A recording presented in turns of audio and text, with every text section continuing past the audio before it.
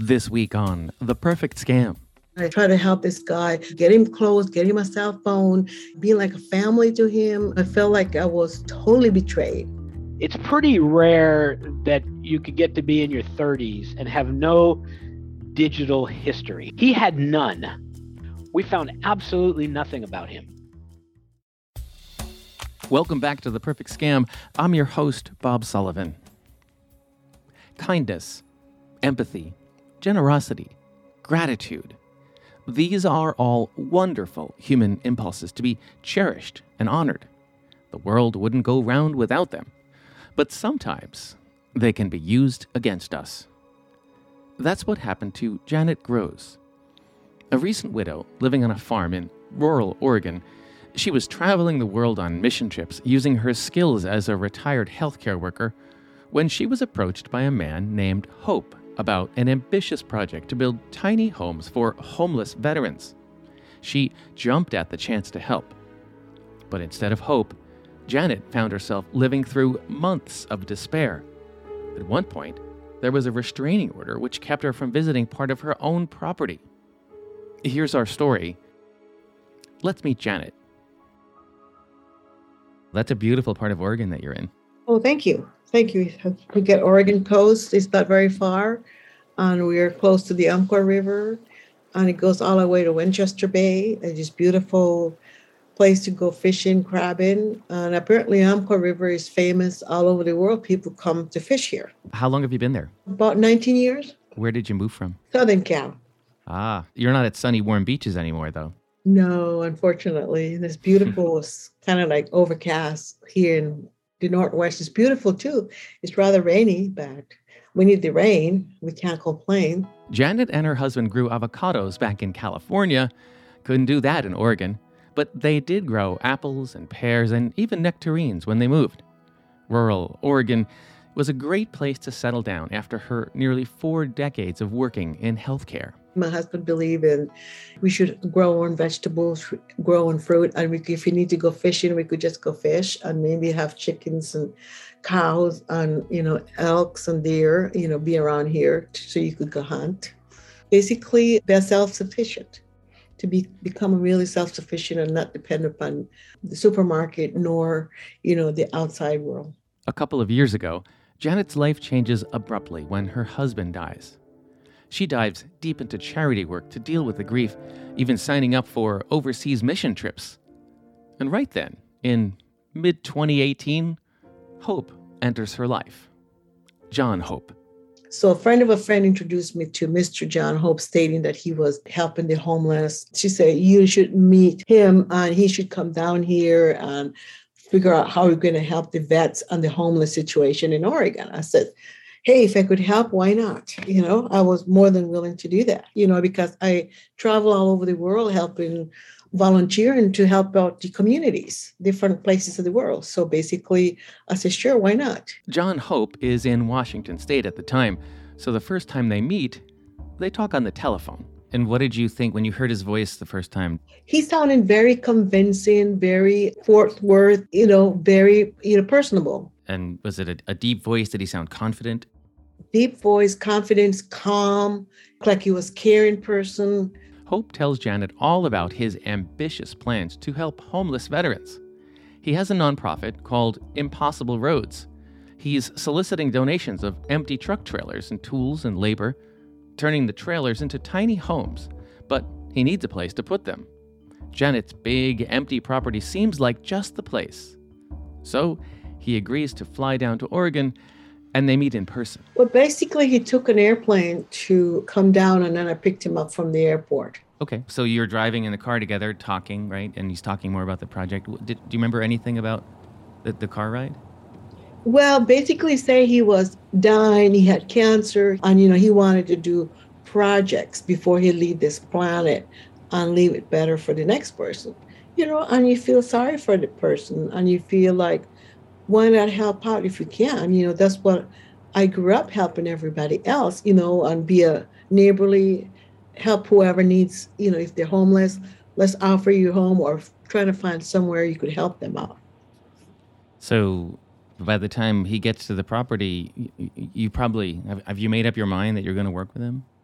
Yeah, I thought he was, confident. Yeah, yeah, he sounded really good, and he was sounded like a trustworthy person. Hope flies back to Washington State, says he has some projects to finish up there. He takes a few more trips back and forth to Oregon, but within a year, he moves to Oregon full-time to work on the project. Janet dives in with both feet, too. Beginning with, well, Hope needs a place to stay, so of course she welcomes him into her home. And she starts taking care of him. Oh, he liked it here. He just, he loved it. So, of course, I offered him a room and board as long as he was here, and drive him everywhere because he said he couldn't drive because he had a stroke. John Hope keeps pushing Janet on the tiny homes idea. Most of all, he says he really needs property deeded to impossible roads so he can bring down the completed tiny homes from Washington State. He gets the papers prepared with the help of a local title company, and when Janet returns home from a long trip, he surprises her with them. Well, he said he had already had all this shipping container converted into housing, and that he needed to bring it down here, and he needed at least 3 acres to get started on it. But it sounds like as soon as you sign this piece of paper, you're going to be able to help homeless people right away, right? Right. Yeah. Okay, so how did that transaction occur? Well, I just came from a trip, and I was kind of jet lagged, and he said, I have everything done. Don't contact anybody. Just let's go to the title company, and you could sign his paperwork, and I didn't read it completely. I was, really completely trusting, because he sounded so real and he was trustworthy. Months pass, and while they are together a lot, Janet doesn't really know a lot about John Hope. He tells her that medical problems, the stroke, have left him with a confused memory, so she doesn't push. And when Hope moves into an outbuilding on her land and starts to make permanent modifications to it, like plans for a septic system, she figures it's all part of the plan. Meanwhile, months go by, and no tiny homes arrive. So at some point, did you say, what's going on with the veterans' homes? I didn't ask him because I trusted him. He said he's bringing it down, but because he has trouble with the truckers, getting people arranged, and, he wanted to do this, he was always coming up with some kind of excuse. Then, one day, things take a dark turn between Janet and John Hope. I was driving him around a lot, and when we went to the beach to get more groceries, coming back, and he said, you gave me 30 acres. I said, what? He was bragging to everybody that he got 30 acres. And I said, then I asked him personally when we were driving, he said, yeah, he took 30 acres to record it. And he says to you, I own most of your property. And what did you say to him? I really got upset. And I said, that was not what we agreed upon. And, on next day I spoke to my real estate friend, and she said, you need to get an attorney and get this guy out of your property and get your property back. It's true, her friend says. The documents she signed gave John Hope and the Impossible Roads Foundation control over not 3 acres, but 30 acres of the property. So she starts trying to figure out what kind of paperwork she can file to get her land back. But John Hope files paperwork first. A sheriff comes onto Janet's property and puts her on notice. The sheriff served me and says that, you have to appear in court. I'm not allowed to go on his side of the property. So you gotta be kidding me. Wow. Otherwise, you get arrested. Wow. You're standing in front of your own home and there's a sheriff telling you can't walk across your property. Yeah. Since she can't legally walk across her own land anymore, instead she takes a trip to Dan McKinney's office. Dan is a real estate lawyer in Douglas County, where Janet lives, and he's got lots of experience in elder abuse law. Right. So first step was she comes in and lays these facts out, and I see enough red flags that I'm comfortable representing her trying to set aside the transaction. I'd looked at the websites. I did some research on this Impossible Roads Foundation, and it all looked legitimate. And so I'm assuming we got a legitimate charity on the other side, and this guy just talked my client into doing something that can't ever happen. And so I was pretty comfortable at that point, knowing that we would be able to file a lawsuit to set aside the transaction because it was an ill-conceived charitable donation. But as Dan looks into the transaction more, red flags keep going off. When she told me the story that he was going to build these mini houses for veterans on this property, another light bulb went off for me, which was, I know the Douglas County ordinances, and while she was here, I ran to my computer, double-checked the zoning on the property, and I knew it couldn't ever happen there. It was not land that was ever zoned for veterans' homes. You can't just plop little homes on property. No, not on farmland in Oregon anywhere. Land that's zoned farm use, timber use, or such is restricted, and cities and counties aren't allowed to split those lots up or allow uses other than farm purposes. And so the land he talked her out of for this veterans home could never be used for veterans homes. But John Hope was not giving up without a fight. He gets his own lawyer, and first, they file to get a legal waiver to allow location of the tiny homes on the property. His lawyer and I start communicating, and they're trying to figure out how to fix this. And so the first thing he does is he files some application with the county to try to rezone the property and get approval to make the lot split legal. So on behalf of Janet, I filed an opposition to that at the county and said, no, you're never going to allow veterans homes on this property, and don't allow this to subdivide this property in this fashion. And the county agreed, and they put his application on hold. Then came conflicts between my client and this fellow. He was hanging out in Janet's garage and making a nuisance for himself, and she wanted him out of there, but he wouldn't leave. Not only will John Hope not leave, he convinces a court to impose a restraining order on Janet. She is now no longer able to go near her outbuilding. Yeah, so the process in Oregon is, I practiced in California before I moved up here, and I was that way there too. An elderly person or a disabled person walks into court, tells a judge their story, and a judge issues a temporary restraining order, as long as the story matches the statutory grounds for a restraining order. And then they serve the order on the other side, and if they want a hearing, they can ask for a hearing, and that's what we did. We asked for a hearing. A hearing to get a restraining order lifted against Janet so she can move freely around what should be her property. While preparing for the hearing, Dan has a breakthrough. And so I do a few minutes research to try to get some more information on this John Hope, and I find nothing. And it's pretty rare that you could get to be in your 30s and have no digital history. In other words, you've had a cell phone, you've owned property, you've rented property, you've had a power bill in your name, and in our online companies that we have access to, we pay for these information, can track people.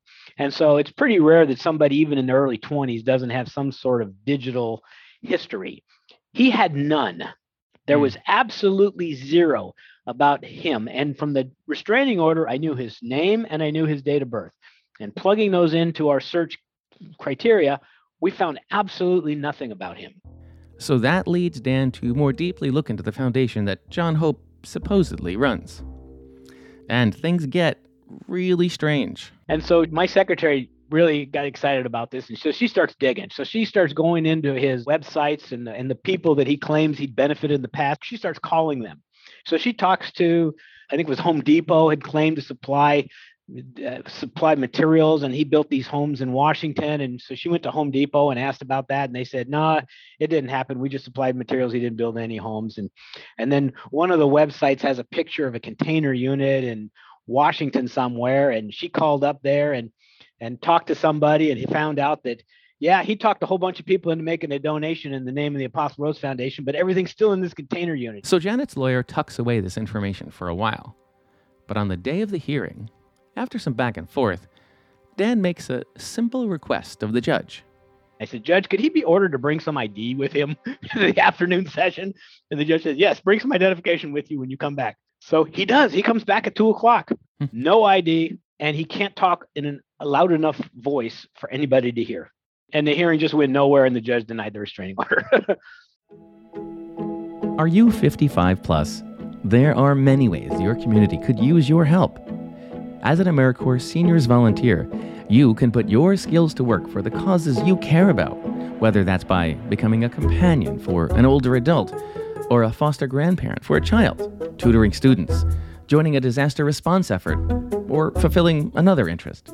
Choose how, where, and when you want to volunteer, starting at just a few hours a month. This is your moment to make a positive impact on your community and get back so much more in return. Visit AmeriCorps.gov/yourmoment today. John Hope won't provide any ID, and that makes for an easy ruling for the judge. So Janet at least is no longer under threat of arrest if she moves around her property. But who is John Hope? Dan doesn't have the answer, but he has enough questions that he decides to take a bold step. He goes to the police with his research. So I took the transcript of that proceeding and the information that my secretary had collected, and we gave it to the county detectives. But I don't think they believed her. They just thought she just had gotten sucked into this charity and now she wants her property back because she doesn't like the charity anymore. I think that's their initial impression of her. Then when I took all the research my secretary had done in the transcript of this hearing to this detective, it really piqued his interest. That's an understatement. An officer from the Douglas County Sheriff's Office, Michael Pitcher, spends the next several months unraveling the mystery of John Hope. His exhaustive research culminates in an affidavit for probable cause determination.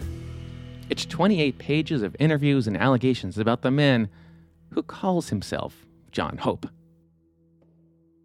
The affidavit says Impossible Roads is indeed a registered charity in Washington state.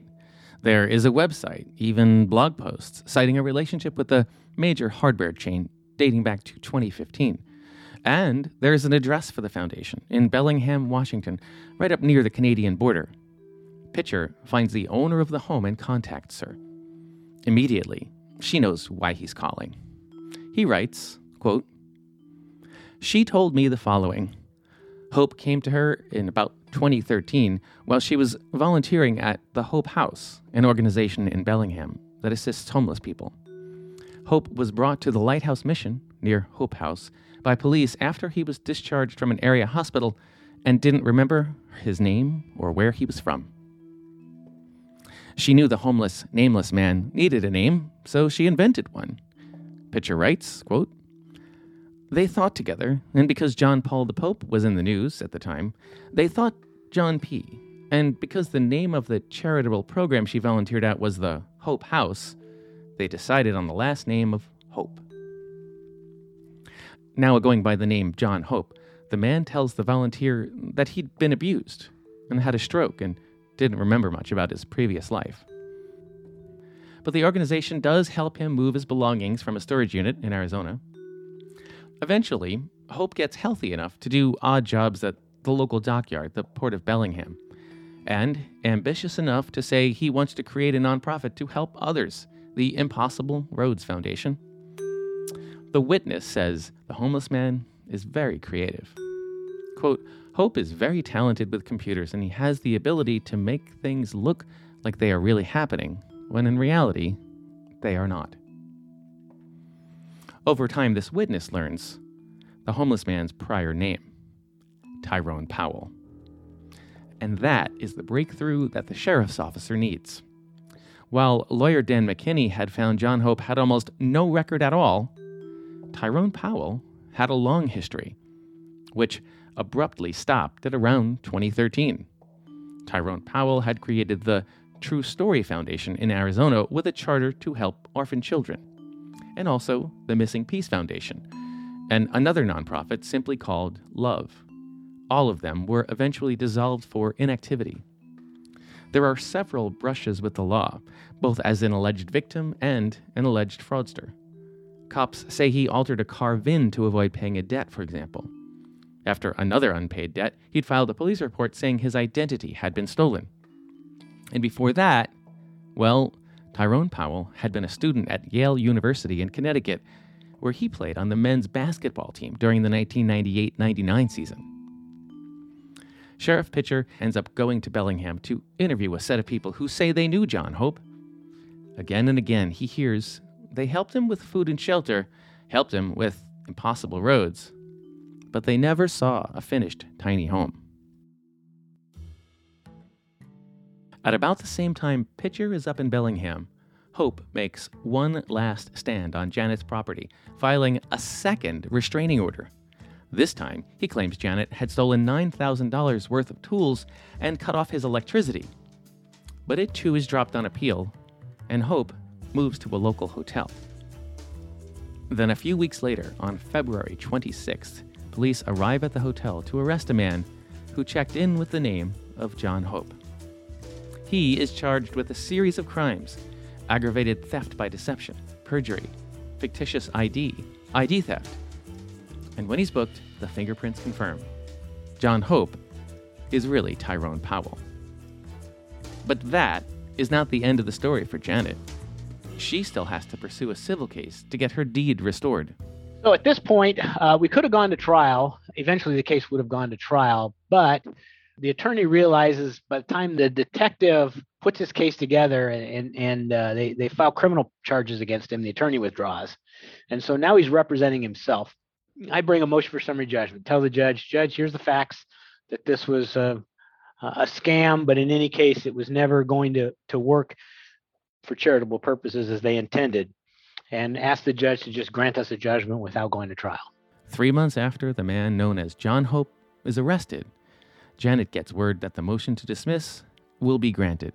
And the judge signed a judgment declaring that the property is returned to, not just returned to Janet Gross, but the deed is canceled. That it was entered into based on fraud and misrepresentation. The deed is canceled. And on ejectment, the court issued an order that he's not to ever return to the property. And on the claim for elder abuse, the judge gave us $25,000 in damages for taking advantage of an elderly person. It had been more than 2 years since Hope came into her life. And now, Janet is finally hopeless. And it's such a relief. What was it like when the judge gave you your property back? Was jubilating, was, restore back faith in humanity. There is justice, there is hope. It's just jubilation, really, really feel good. But at the same time, I had to wait 10 days because in case he came back and claimed the property. As for Tyrone Powell and the criminal charges against him, he's still awaiting trial in Oregon. The story of the man who said he wanted to bring hope offers lots of lessons, lawyer Dan McKinney says. What should people learn from a story like this? Get professional assistance before you do anything of consequence like this. If she had come to see me, it would have cost her a $100 consultation fee, and I would have immediately seen this thing was a scam. But for the two reasons I identified. First, it's not a legal lot of record. I would have been able to tell her that. And second, this property is not zoned for veterans' homes. He'll never be allowed to have veterans' homes here. I'm going to guess that would have been a really well-spent $100 on her part. Yes, it would have been.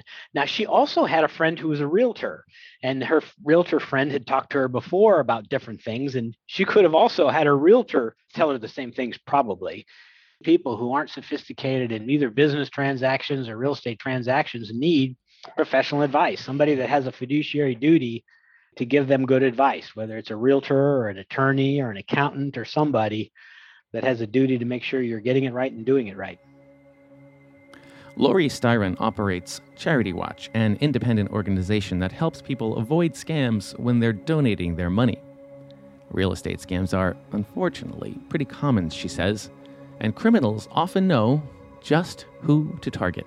Well, it's a tale as old as time, isn't it? A wolf in sheep's clothing. It's a universal truth, sadly, that predatory people, they target not other predatory people, but they target high empathy and compassionate people.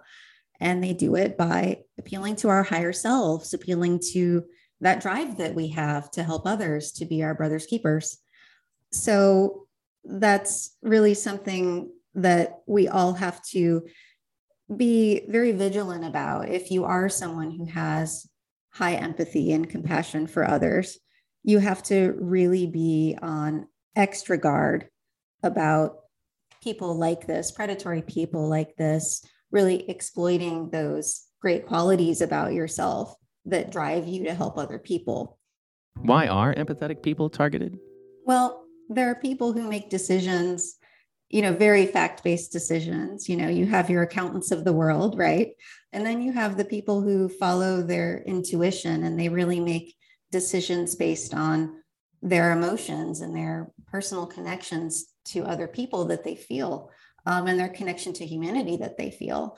And, it's great when we all have that feeling and that connection to humanity that causes us, that drives us to want to help others.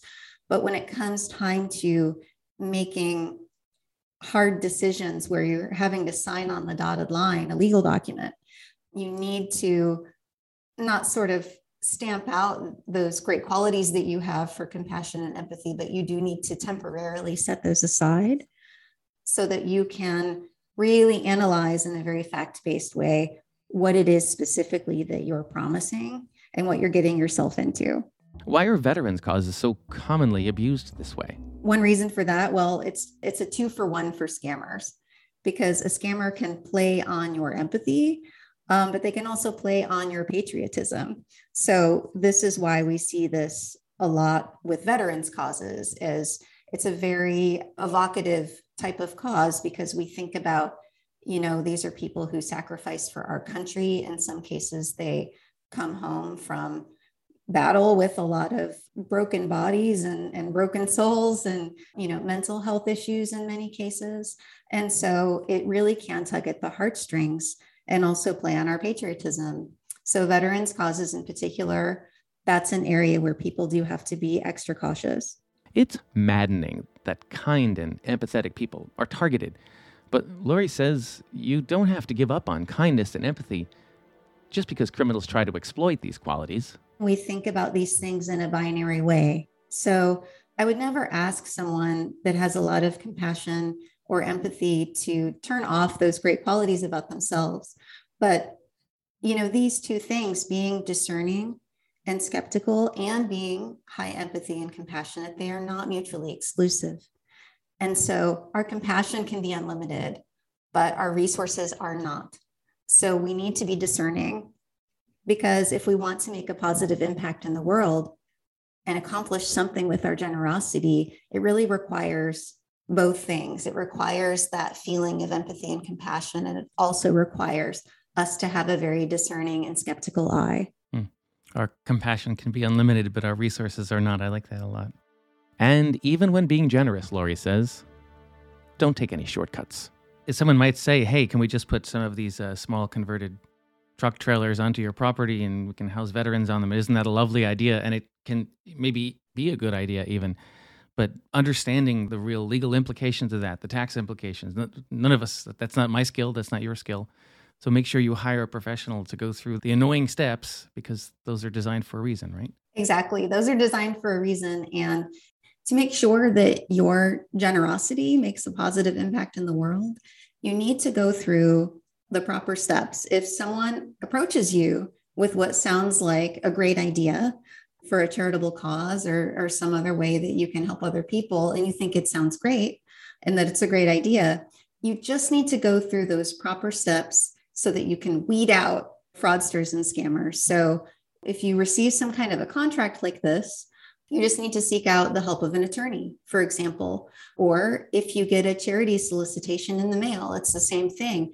You need to not respond to pressure or time pressure or, attempts at guilting you into donating right away. You need to take the information down and do your research before you commit to making a donation. And so this is just really good general advice for everything, is that if someone has a great idea, just put it through that vetting process. Yeah, don't skip any steps. I like that a lot. Janet's life is slowly returning to normal, but the hurt she feels from having her property taken away from her, that lingers on. Being abused, trust is broken. I felt like I was totally taken advantage of. When I try to help this guy, feed him 3 meals a day, get him clothes, get him a cell phone, drive him everywhere, being like a family to him. I did so much for this guy. And then totally taking advantage of me. You feel totally betrayed, totally. Betrayed. That sounds like the word betrayed. And plus, you were, obviously, this was just your generous heart here that he was taking advantage of. Yes. On top of it, you have to spend so much money, attorneys, to get my property back. That was unreal. For being kindness of my heart, now I have to turn around and pay almost $15,000 to 2 attorneys to get my property back. That is unreal. Janet agreed to talk to us because she just doesn't want anyone else to go through what she's gone through. Well, I'm just trusting God from learning from this experience. I'm just doing this to help other seniors. So please don't trust everybody. You could trust, but verify.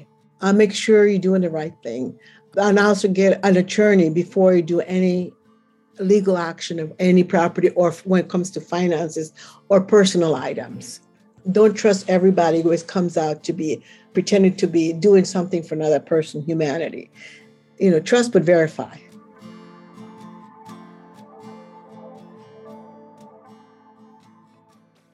If you have been targeted by a scam or fraud, you are not alone. Call the AARP Fraud Watch Network helpline at 877-908-3360. Their trained fraud specialists can provide you with free support and guidance on what to do next. Thank you to our team of Scam Busters, Executive Producer Julie Getz, Researcher Haley Nelson, Associate Producer Annalie Embry, and of course our audio engineer Julio Gonzalez. Be sure to find us on Apple Podcasts, Spotify, or wherever you listen to podcasts. For AARP's The Perfect Scam, I'm Bob Sullivan.